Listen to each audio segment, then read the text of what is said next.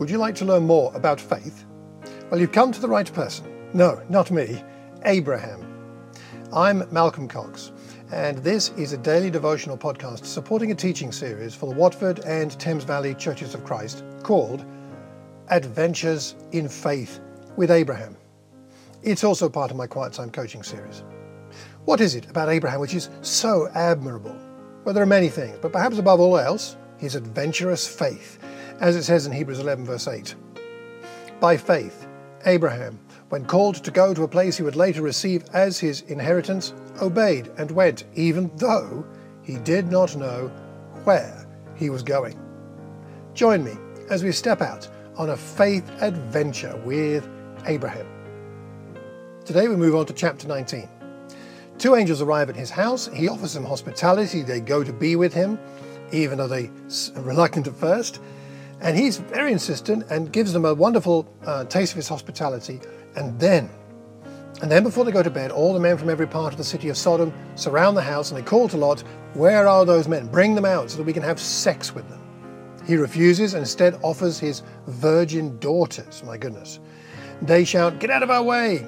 And then the people inside, the angels inside, reach out and pull him back into the house, and they make the people outside blind so they can't find the door. What are we seeing here? That pressure perverts priorities. Lot is determined to offer hospitality. That's a really good thing. It reminds us of Abraham. His instincts are correct, but his priorities become perverted. Under pressure from the townsfolk, he offers them his daughters. Lot's angelic guests are having none of that. They pull their host inside and strike the men outside with blindness. See, Lot moved away from Abram's side. He migrated from near Sodom, Genesis 13:12, to living in Sodom, Genesis 14:12. His heart drifted inexorably further away from God's heart, thus allowing his priorities to be perverted. Are you feeling the pressure at the moment? I certainly know I am. What can we do to maintain a spiritual perspective at pressure points in our lives? Paul, the Apostle Paul's a good example in 2 Corinthians chapter 1, verse 8 and following. He says, "We don't want you to be uninformed about the troubles we've had. We were under great pressure, far beyond our ability to endure. We despaired of life itself. We felt we'd receive the sentence of death. But this happened, that we might not rely on ourselves, but on God, who raises the dead. He has delivered us from such a deadly peril. He will deliver us again. On him we have set our hope."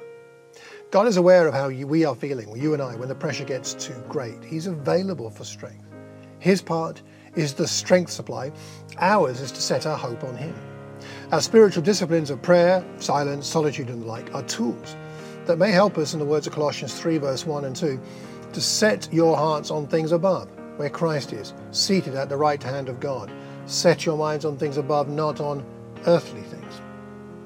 Why not take some time today to dwell on the reason for setting our hearts and minds on things above? And what is that reason? That we have been raised with Christ. So our prayer point for today is to ask God to help you to celebrate your new life in Christ, and in so doing, give you the strength under pressure that you need. If you've got any feedback, please email me, malcolm@malcolmcox.org. Thanks for listening today. See you tomorrow as we continue our adventure of faith with Abraham. Take care and God bless.